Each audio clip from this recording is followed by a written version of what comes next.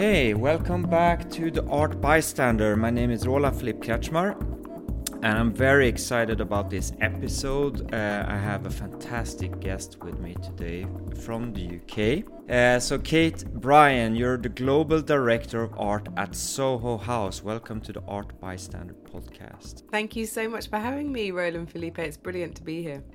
So where are you based when we're having this conversation?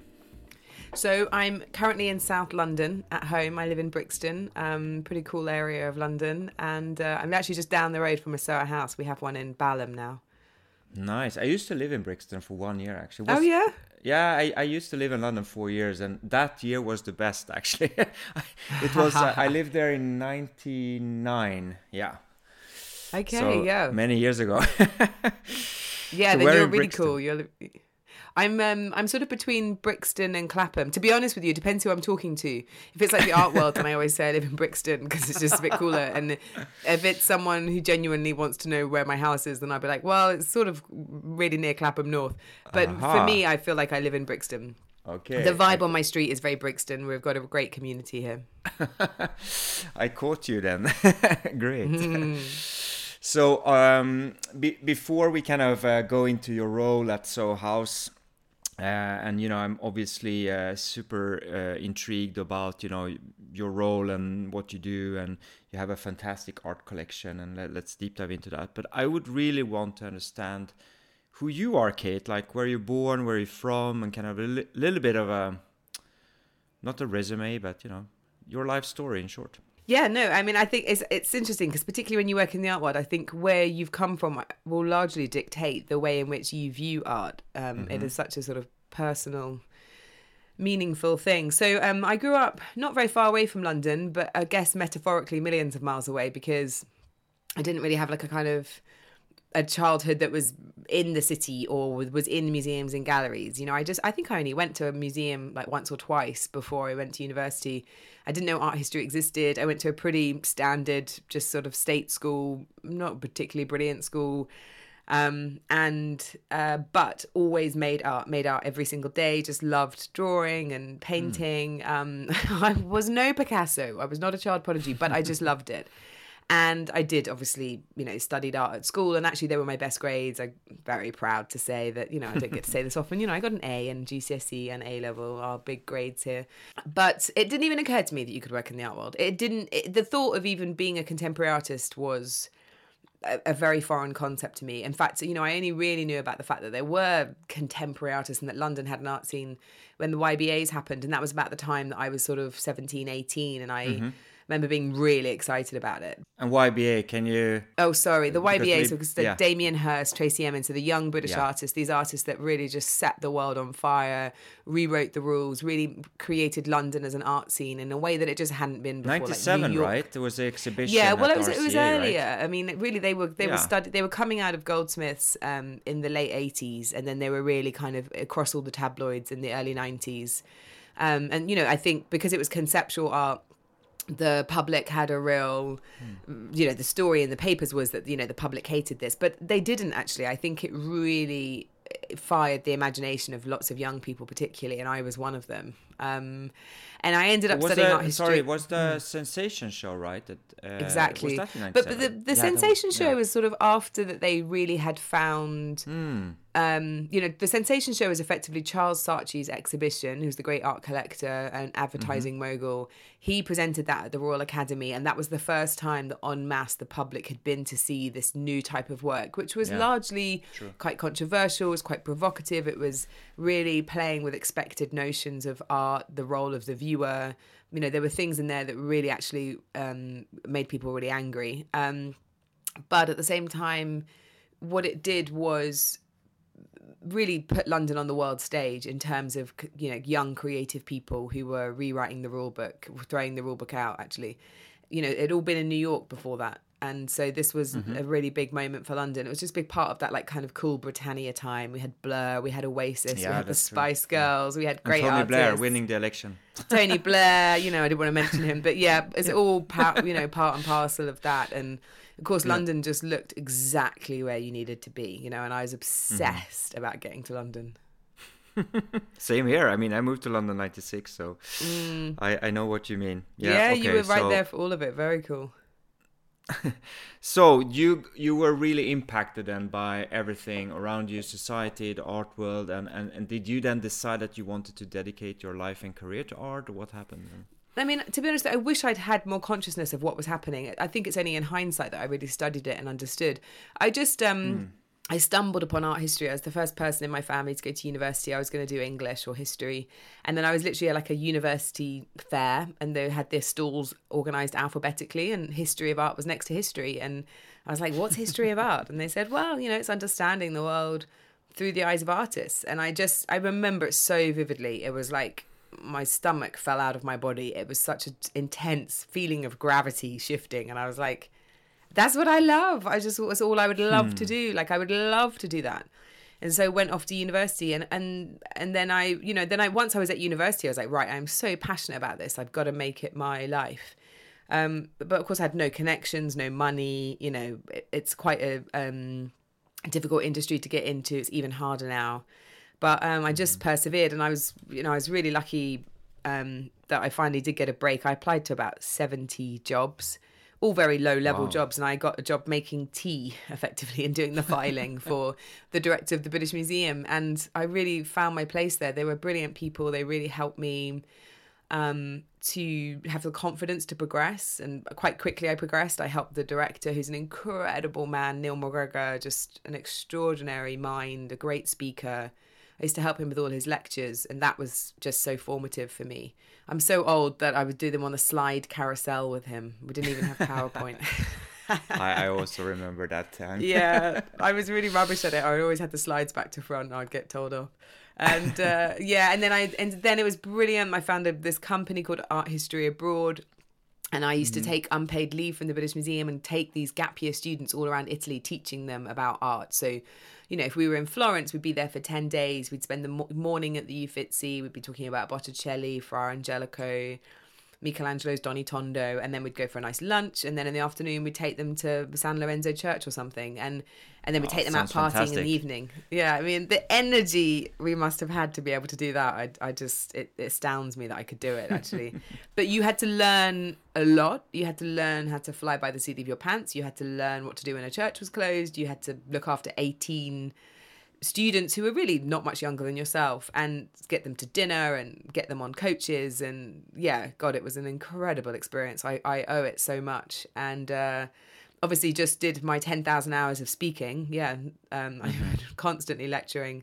And then from there, I got to work on a Michelangelo drawing show at the British Museum, putting together all the learning and interpretation. So I was lecturing every day to about 500 people. And Michelangelo will always be my true love. And then I got into contemporary art in a kind of a strange way. I never intended to be in contemporary art, but I moved to Hong Kong.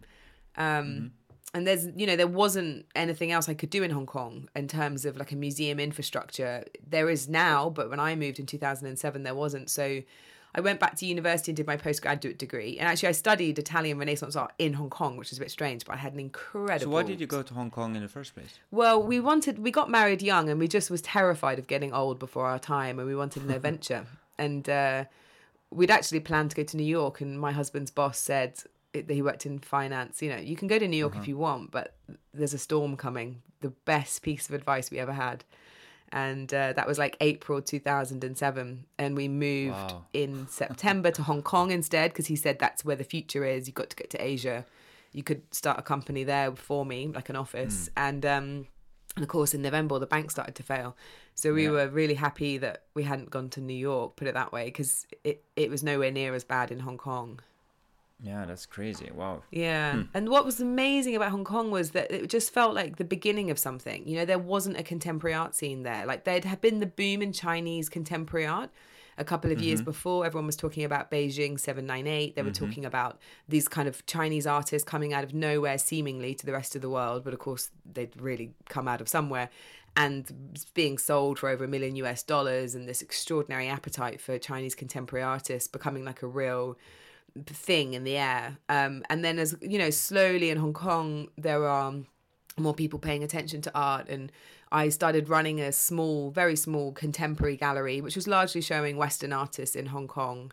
Okay. And it was amazing because it was like being a big fish in a small pond. You know, I didn't really know what I was doing. I was used to working with Michelangelo. You know, he doesn't check his own press release. He doesn't have to be, you know, taken out for drinks and looked after. He doesn't come and hang his own works.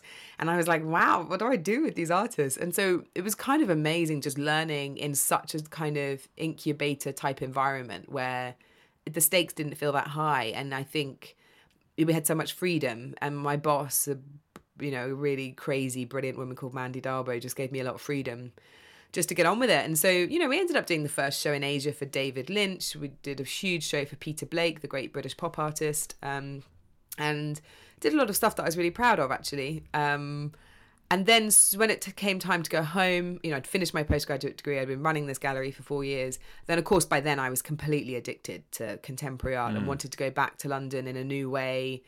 You know, I wanted to work with all those YBA artists. I wanted to find the next generation of young artists. So I started the contemporary program at the Fine Arts Society, which was the oldest gallery in London. It was on New Bond Street. And I had an amazing 4 years there putting on shows. I mean, it was just fantastic. So what was your pitch to them then?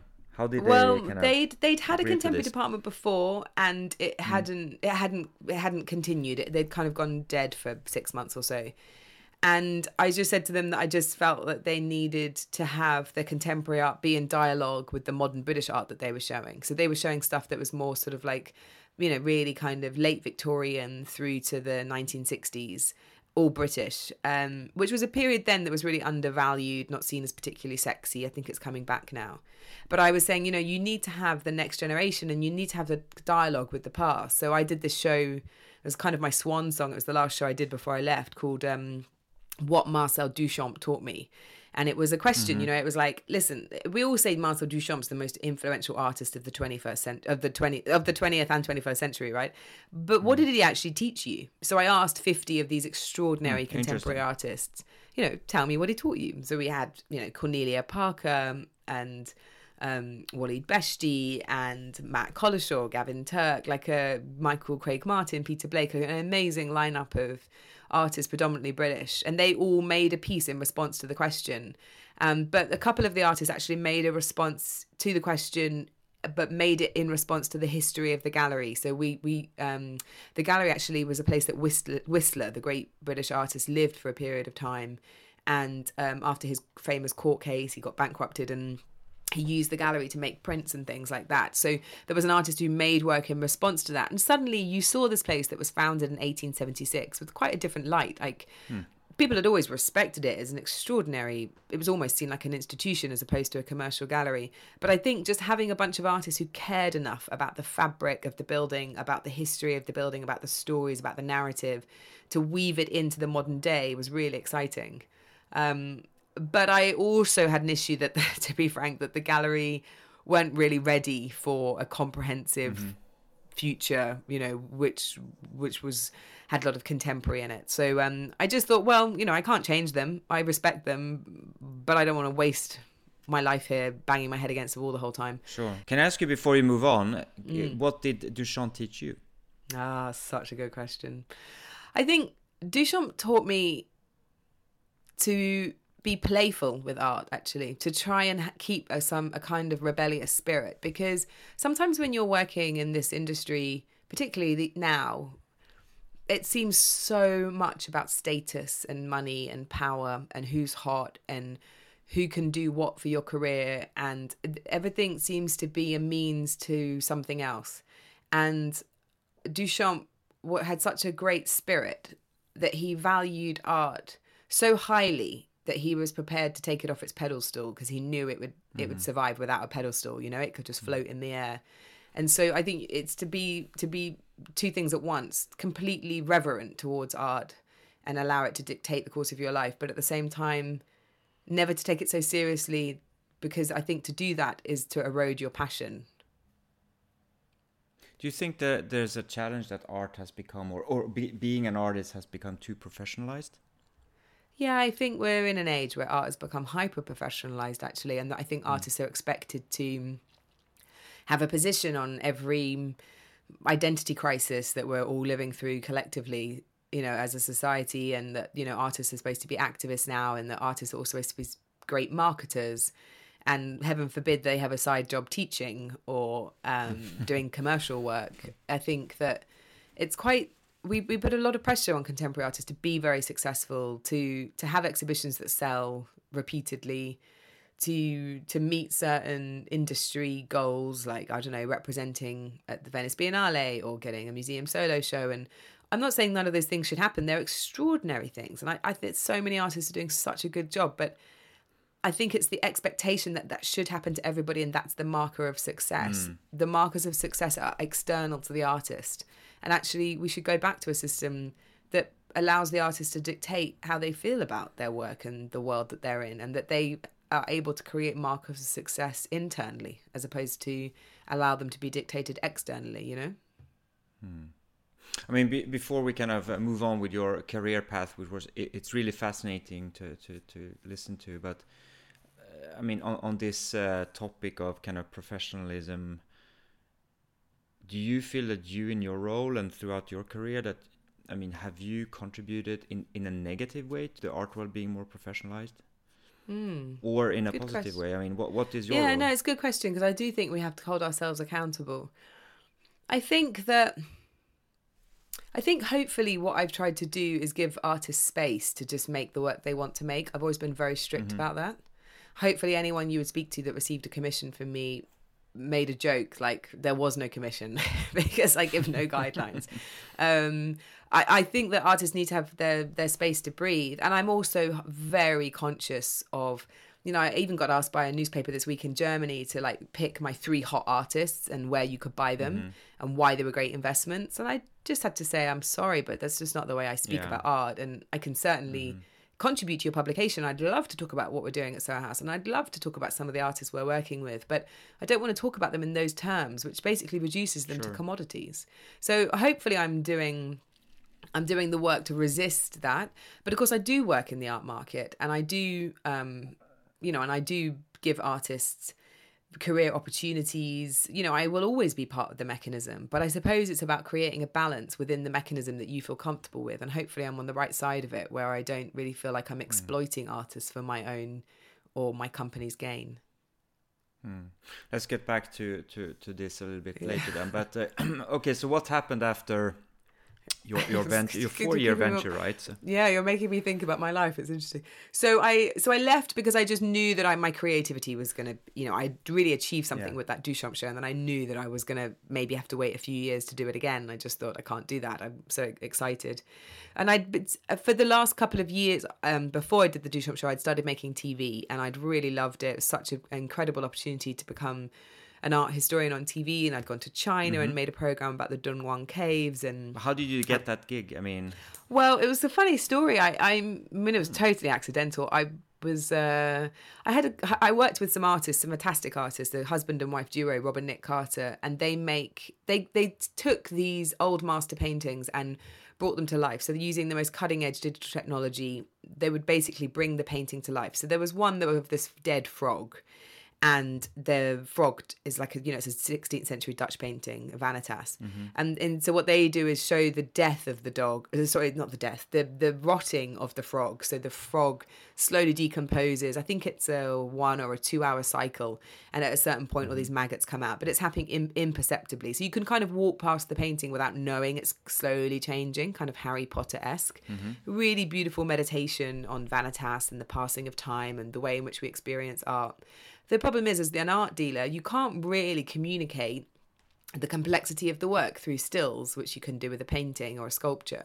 So, I mean, you can't be complex with stills, but you can get a bit closer. But with a time-based media piece, it's really difficult. So what I used to do was just film myself in front of them talking about them, because I couldn't just send the video to someone because it would be a risk of their intellectual property, plus the fact that they were in these beautiful frames and it was all part of the experience seeing it on the wall. So anyway, I would just stand in front of it talking, explaining it, and a newspaper heard about the painting and said, send us the clip. And I said, well, we don't have any individual clips, but there's one of me talking in front of it, which they liked and they used. And then a producer just saw it on the Telegraph website and thought, they'd been looking for a young woman who worked in contemporary art to be on a TV show. And there weren't apparently many of us. There's still, it's better. But when I was working at the Fine Arts Society, I was the youngest director that they'd ever had. How old were you then? I was 29 when I was made a director. So they were 126 years old, and I think I was only the third ever woman to be made a director in 126 years. So, Wow, crazy. Yeah. Anyway, so I got this job making these TV shows, which I still make, which I was so fortunate that we've been on the air so long, 10 years, for a program called Portrait Artist of the Year, which is on Sky Arts. It's a painting competition about portraiture. And then we made another one called Landscape Artist of the Year, which is now 9 years old, which is about landscape. And I did that, and then I presented some other stuff. So when I left the gallery, I just had a year off, and I just did loads of TV work. And I was based in Rome, and it was as brilliant as it sounds. How was that perceived by the art industry? Like your friends I felt a bit embarrassed. If I'm honest, I felt a bit embarrassed because I felt like, oh no, I don't have a proper job. Being a TV presenter didn't seem like a proper job, and being based in Rome just seemed like an extended holiday. But my husband's a great philosopher and reads a lot of philosophy. He's done his master's in philosophy, and he's really helped me reconcile myself with how to live a life, how to be the architecture of your life.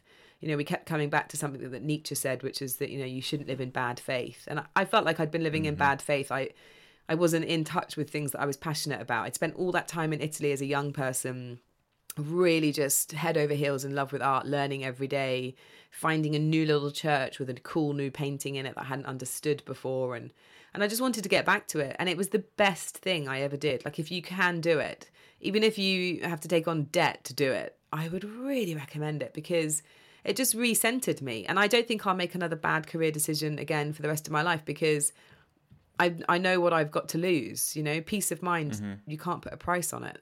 And then basically I only left Italy. I don't know what would have happened. It was a sliding doors moment. We didn't have a long-term plan, but we were having a great time, obviously. And then Nick Jones offered me this job at Soho House. And I was like, well, if I'm going to leave this idyllic lifestyle in Rome for anything, it will be for that job, which I'd always thought would be a very great and cool job. And what year was this? It was 2016. Yeah. So back then, Soho House was not as expanded as it is now, right? I mean, no, we didn't have as many houses. Shift. Yeah, I should probably do the numbers. I don't know what it is. I suspect we had something like probably late teens, probably like 17 or 18 houses when I joined, maybe. Probably less, actually. But then I joined, and we opened a lot of houses quite quickly. It was quite a period of expansion. So we also opened the Ned, which is a sister company. So I did the Ned in London.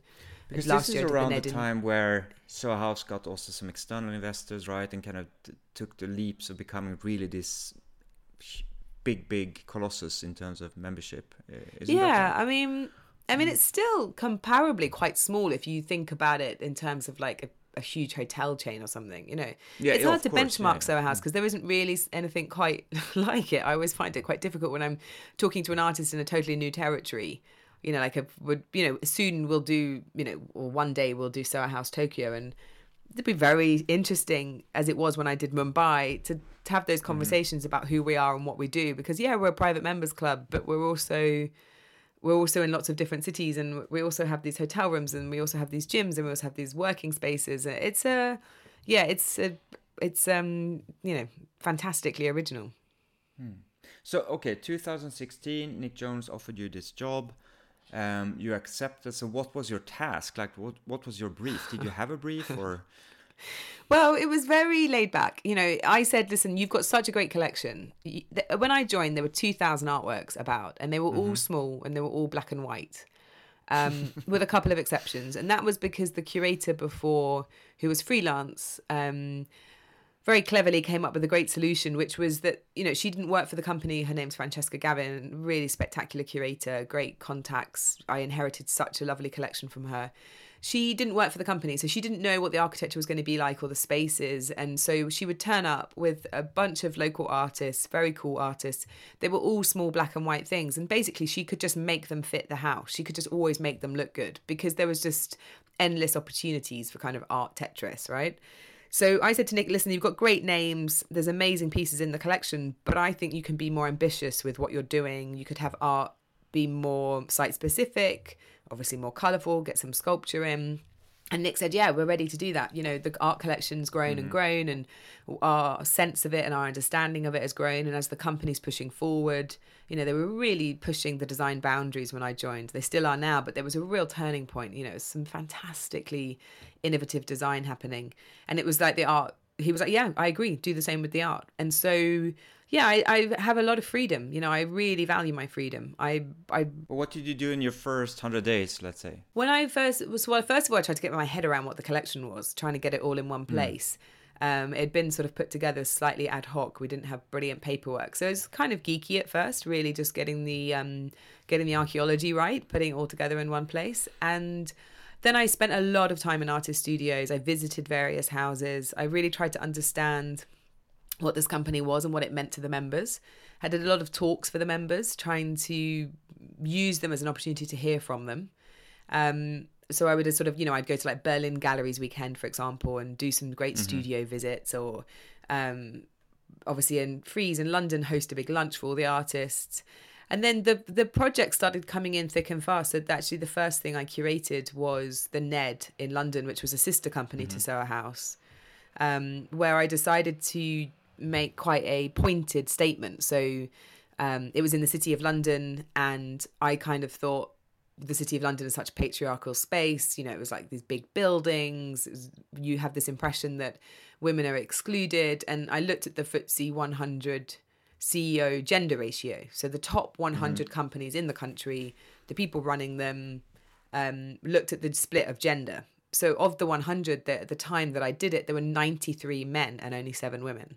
Wow. Okay. Yeah. And we were right in the middle of the city. So I took that number and made it the basis of the collection. So the collection was 93 women and 7 men. I inverted it. And the 7 men only got in because they collaborated with a woman. I mean, just as a side note, because when I did a bit of research before our talk today, I mean, it seems to me that, of course, having this kind of presenter background and, you know, you're very media savvy, but you also seem to know how to kind of use PR as a vehicle to get attention. And has that been kind of deliberate, or is it by accident? I mean, now you're obviously explaining that it was kind of part of the plan with this exhibition, but is this something you think about?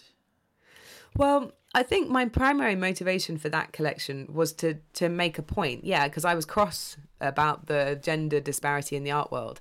And I thought that the city was such a great vehicle, if you think about business and finance, and appending it to that would give us more of a voice. And, you know, people said to me when I put that collection together, how are you going to find people well-meaning? I mean, like people trying to be helpful, said, how will you find 93 women? They just didn't think that there were 93 women in London who were making art at a great level, you know. And it was like, wow, it was so depressing, actually. And so, yeah, I mean, I was very purposeful about it. I didn't really care about getting press for the Ned, because, oh my God, the Ned got so much press when it opened. I cared about people caring about this issue. And so that's why I did it. Yeah, but I mean in a positive way, that, you know, it's also like a platform for these artists, right? Sure. And also what's interesting is that, like, a lot of artists, and I agree with them, don't really want to be put in boxes. So, you know, like, even if you go all the way back to the beginning of the 20th century and you look at the shows that Peggy Guggenheim was putting on or whatever, and she was putting on like these 31 women shows, and there were so many women, like Georgia O'Keeffe was like, I don't want to be in a woman artist show. I'm not a woman artist. I'm an artist. Yeah. Or Barbara Hepworth would be livid to be called a woman artist. I get it. You don't want to create this like segregation of gender. But I was nervous. But when I asked the artists, they all said yes, because they knew that it was making a point. And they liked no one said no, basically. You know, it was like Tracy Emin, we had Jenny Holzer, Susan Hiller, Sarah Lucas, Gillian Waring, Lisa Bryce, Lubaina Himid, who then went on to win the Turner Prize, Helen Martin. Yeah, it was amazing. It was so exciting. Yeah, you basically got the top names. Yeah, but what was great was it kind of came back to your point earlier on, is what did Duchamp teach me? To be reverent with art, to care so much about it, but also to still be quite playful. Like, because I did shove 100 works in one room. I mean, they're all small works. Like, they're really crammed in. So there's a kind of like, come on, we're making this point because we have to feeling to it, you know? There were so many ways you could do it, which would be more aesthetic or more calm. But I was like, no, this is what we're going to do. And that I felt was in line with my Duchamp show, which was to experiment. So how much has your kind of role changed then since you joined? Well, it's changed in the way that we're constantly trying to make the collection better. So when I first started, it was just like collection to collection to collection. You know, I'd do White City, and then I would do Amsterdam, and then I would be in Mumbai, and then I would be in LA, and it was just moving from house to house. And now I spend a lot more time thinking strategically, thinking about what this collection will be in 50 years' time, thinking about the houses that I didn't curate and how well they've aged, or if they've aged badly, just in terms of the art collection. You know, I've redone a lot of houses in the last year. So I've just finished actually redoing LA in the West Hollywood. Okay. Because it just didn't meet any of my standards of inclusivity, quite frankly. So, and it didn't have enough LA artists in it. And now it's all LA artists, and it's very inclusive. And I'm about to do meatpacking in New York, and I've done Shoreditch House in London, added a lot of work to 76 Dean Street in Soho last year. Because obviously as you're building these new collections, you know, when you do something like Stockholm, you've got the most cutting edge contemporary artists, an equal gender split, lots of people of colour, lots of artists who identify LGBTQIA+, like lots of different stories, lots of different narratives, and they're the best collection you can do in that moment. And then it just makes you reflect on the older houses and say, how do I keep the spirit of a collection that was built in 2008 when East London was the coolest place on earth? And you've got that Shoreditch House. That makes sense. Yeah.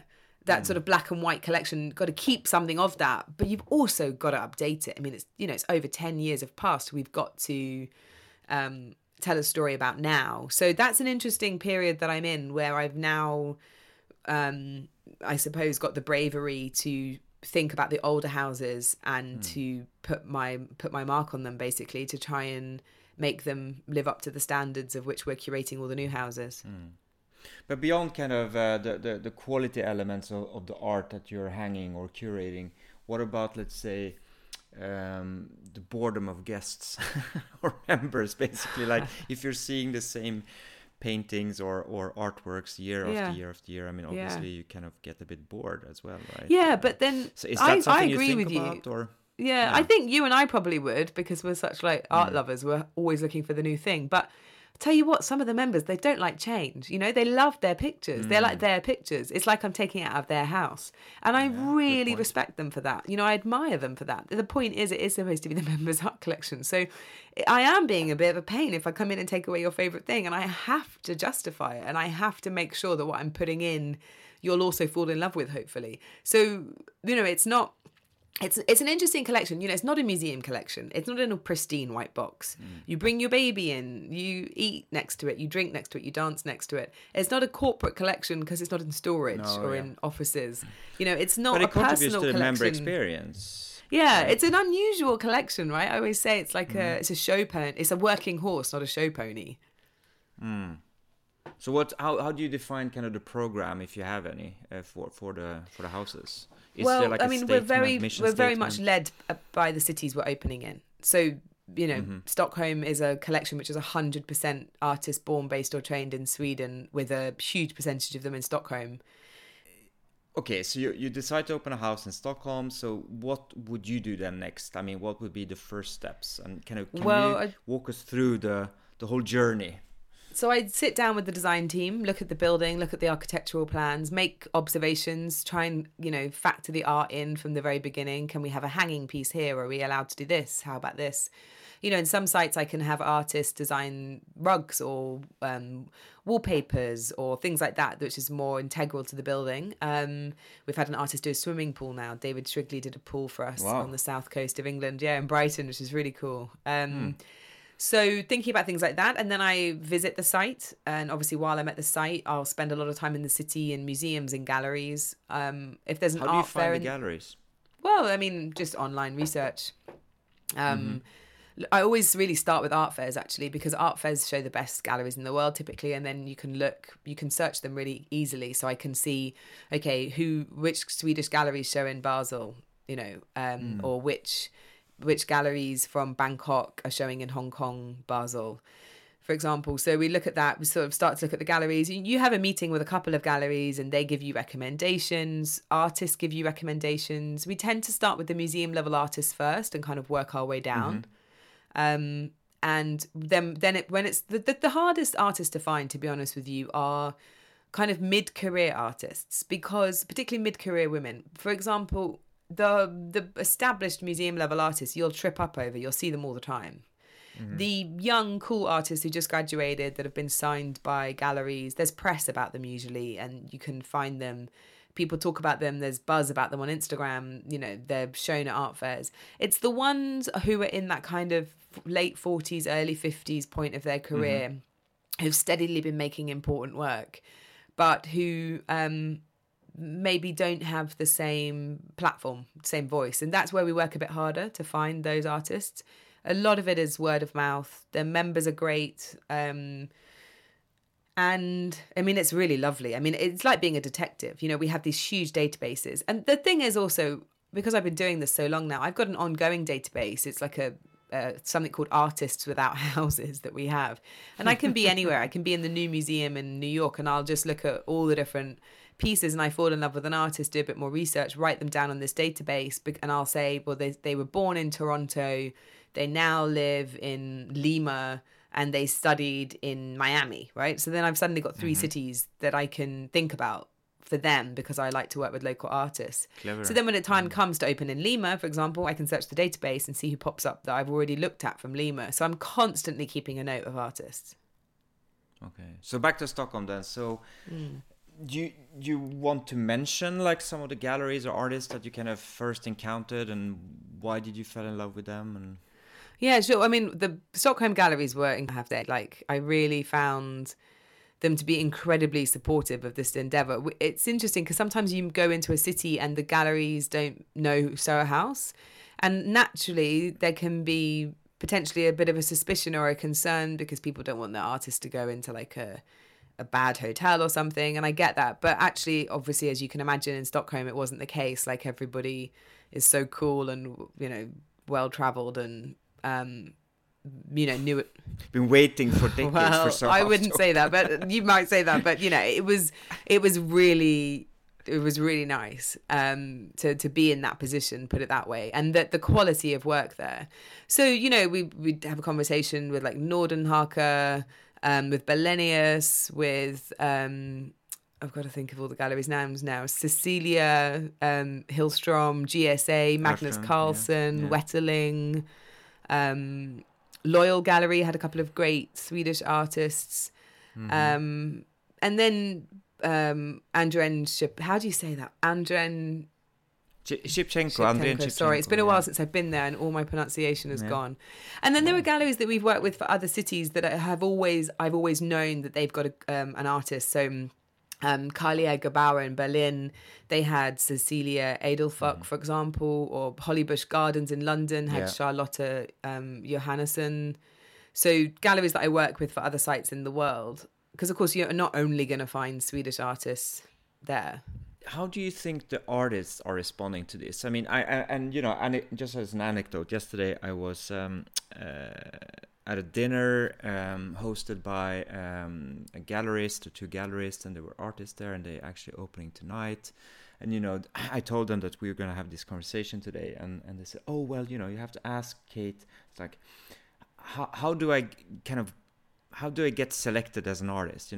If I'm a young emerging artist, or if I'm running a new gallery, and I might not be on Kate's radar, I might not do museum kind of level exhibitions and things like that. So what would be kind of, how do you get through your needle's eye if you're starting your career or running a new gallery? I mean, we do try and really hard to get a lot of emerging artists into it's probably 30 or 40% very emerging artists, and then the rest very established. But it is, you're right, it's harder to find them. I mean, we rely quite a lot on the fairs that we go to in the region for the younger galleries.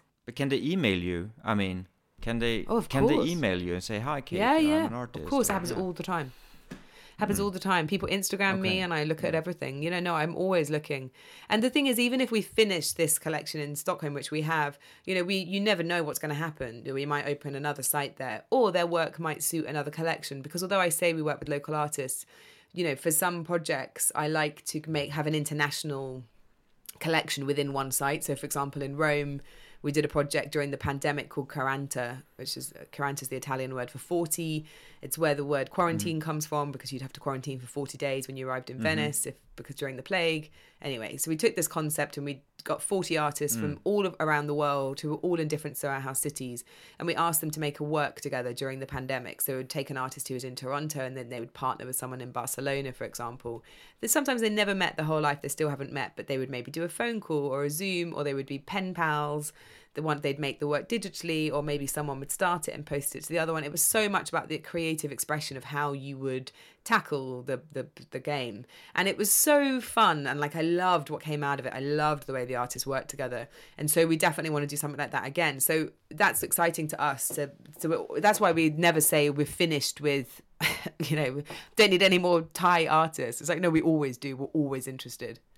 So are you going to stay here for the rest of your life? Or I mean, you seem to have the dream job, honestly. I know. And it is a bit of a joke, because I've been here 7 years and there is no other job. I mean, that's the problem. I love it. I love working with artists. I love hopefully being helpful to artists. I love staying in contact with them. I love the fact that when I go to Barcelona, there's 20 people I could look up to hang out with, who give me great restaurant recommendations, whose lives I care about, who, I love hearing from artists. And so it's just the global access, which is quite phenomenal. And as long as I've got the freedom to keep doing it in the way that I'm doing it, then and putting the artist first, then I will.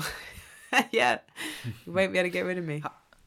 How much or not are you involved in the kind of the program of the houses? So, for example, I hosted an artist talk at Soho Stockholm the other day, and there are many artist talks taking place, right, globally. There are many other events taking place. Are you involved in setting that program? No, I mean, I would, in an alternate universe, if we had 5 houses, then I would jump for joy doing it, and I would be happy to do it. But there's just so many. And so we have a great member events team within each house, and then that's what they do, because it's really important that you've got a constant, the artwork's permanent, but there's new artists coming up all the time. So I think it's quite important that you've got someone who's dedicated to member events in each city, who's responding to the members' ideas and taking the events. But of course, I do throw events in when I know that someone's got a great book coming out or a great exhibition on. If they approach me, then I send it back to the house and say, I'd love for you guys to take this forward. And I do a lot of talks and things in the houses myself. But it's a big company now. I mean, we have 39 sites, 39 houses now. So unfortunately, it's just hard enough keeping track of the art. There's not enough hours in the day to do the events too. But I think so there's no strategy or program for kind of catering the members that have a deep interest in art, let's say. Well, the individual houses have their strategy, and they'll have a sense of how many talks they want to do per year, and who would be the great people to do it, and but it's very responsive to what the members want, which I think is important. Mm-hmm. So how many pieces do you have in the collection now? We've got just shy of 8,000. Wow. Yeah. That's crazy. Yeah. So where do you foresee the kind of collection in 50 years? You said the 50-year horizon earlier, right? So yeah, I probably shouldn't say 50 years, 'cause I'll probably be dead. Maybe I should say 20 years and I'll be around to enjoy it. I mean, I'm only 41. Where do I see it? I want it to be publicly accessible, whether that's through books or television or museum shows. I think that what we have is very special. We've built something with the trust of artists over the course of this period of time, over 14 countries and counting. And what it is a snapshot. This really shows you some of the best contemporary art being made in the world. There are amazing themes that come out, looking at artists who are based just outside of Bangkok and seeing the resonances that their work has with an artist who's really established in Nashville. And you think they have no idea that the other one exists. But I know, because I know them both. And it's just such a privileged position to have that global overview. And the collection, I think, therefore, really speaks of a really exciting moment in time, the first 2 decades of this century, and the way in which our attention has shifted to listening to contemporary artists and seeing them as people that reflect our times. And I think that collection could be really valuable to people in the future to try and understand this moment. So there's definitely a responsibility. I feel like I'm the custodian of something. And I don't know what shape it will necessarily take, but that's my motivation. And I think it's not an impossible task. And I think it's something that the members would like as well. You know, I don't want to strip all the houses out of their art, but, sure. You know, it would be nice this is the members' collection. It would be nice for them to see it understood by a wider audience. And in the hospitality industry, I mean, do you have any benchmarks, or are you leading? Or I mean, I honestly don't know so much about the hospitality industry and art collecting. So yeah, I mean, there are other great collections, of course, but I think just in terms of the global reach that we have, I don't know anything like it. I mean, the fashion houses have great art programs. You know, like you look at what Dior does, you look at Cartier or Louis Vuitton, like extraordinary. Yes. That's not necessarily always about permanent collections. It's a lot about programming and exhibitions and foundations and residencies and things like that. So they're the people that I look to and really admire and think about how we could learn lessons from what they're doing really well. But just in terms of pure hospitality, of having bricks and mortar and art on display, I don't, unfortunately, because it would be lovely to have a friend who did the same thing that I could steal ideas from, but there's nothing quite like it, no. So, I mean, where do you draw your inspiration from? I draw my inspiration from artists, you know, from books, from. I mean, I'm constantly reading. I probably read 2 books a week. I'm a real nerd. From the work they're making, from exhibitions, from historic art. You know, I love. That's one of the great things about making the TV. Like I work with a lot of contemporary artists on TV, but I'm also making TV shows about historic artists. So that's really important as well. How can you bring in the historical art into Soho House then? Because you're focusing on contemporary art, obviously, but... Yeah, but for example, when we're building the Sao Paulo art collection, it's really important to know what happened in the beginning part of the 20th century in Brazil and the way that they had an explosion of modernist art, because it really is the foundation of contemporary artists working today. So, you know, I say to my team, I need you to understand where we've come from in that city. And a lot of that comes through conversation, but you really have to do the research as well. You actually have to have an art historical sense of what you're doing. So, I mean, obviously you're very knowledgeable and you have a lot of experience, you're traveling globally. If you would kind of define the current big trend in the art world, what would that be, and how do you see it changing maybe in the next couple of years, and what do you foresee coming? I think we've come out of a period which was very conceptual and very driven by time-based media. You remember there was just every time you went to Venice Biennale, it was all video. And I think we're now in an era which is very much about painting, actually, and figurative painting is reigning supreme.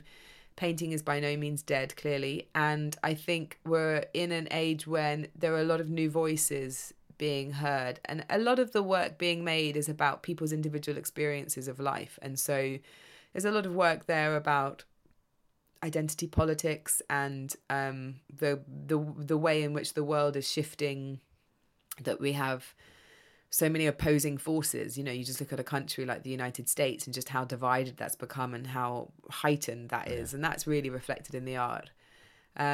And I mean, we're definitely living in an age now where there are going to be a lot of young artists struggling financially. And I really hope that we don't lose a lot of great voices just because it's just so expensive to become an artist now and so difficult. I think that... What can you do then with Soho House? I mean, can you kind of introduce a foundation or scholarships or... We have a foundation at Soho House. We have a fellowship. So a lot of young creative people are given mentorship, a whole program of activity. They're given... free membership and then discounted membership for the first couple of years after they've been a fellow. And all the artists, obviously I look at all of their work and I give them feedback, I do talks, and we often acquire their work as well for the collection. So there's that program that's happening. But in terms of what I do in my remit with the collection, you know, we are constantly trying to think about supporting the artists. So whether that's finding a young artist that you really believe in and giving them a great commission to do a mural, so they've got some money to keep in their studio, they've got some membership, they've got some credit to use at the houses. It's really our motivation, honestly. I mean, yeah, of course I want the houses to look nice, but the design team do a great job. It's their job to make it look nice. They do such a good job. I really feel like my job is to be a patron of the art in that city, to care about the artists, to give them a place to come together, I'm not embarrassed to say to give them some dinners. I mean, it's nice that they can come and have that at Soho House. You know, you got to eat. Yeah, you got to eat. So, okay, I mean, rounding this off, I'm going to ask you the impossible question. It's like asking, who is your favorite child? Yeah. But which house has the best art collection at the moment? The most interesting art collection, let's say. Oh, you're a devil. I get asked this a lot, and I tend to say the house that we've just finished, because you kind of want every house you do to be better than the last, right? Which was? Miami Pool House, which I was really proud of, because everyone said you'll never find great artists based in Miami. You know, it's all street art, and people were a bit down on Miami who didn't live there. And of course, people who live there know they're great artists based there. And we did put a beautiful collection together, and it has a great mural, and it's quite a punchy collection, actually, really vibrant, really colourful, a little bit wacky. Like so Miami. I love that one. And also I love going to Miami, of course, as we all do. But I think probably the one that immediately came to mind is one that isn't open yet, which is Mexico City, because on paper, I think we've delivered our most ambitious collection yet. Interesting. When is it opening? Later in the year. Okay.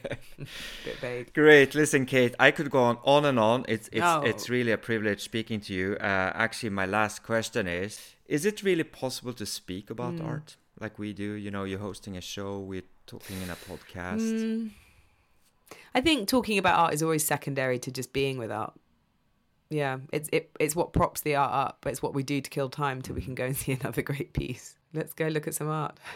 So, with that said, I think for those of you listening that are not members of Soho House, please become members. And for those of us that are members, let's just continue to enjoy the fantastic collection that you have built up. So thank you, Kate. It was a privilege. Thank you so much, Roland. Yeah, and I wish you a great weekend. And thank you for joining. This was the Art Bystander. I'm Roland Philipp Kretschmar. And thank you, Kate, for joining the show today.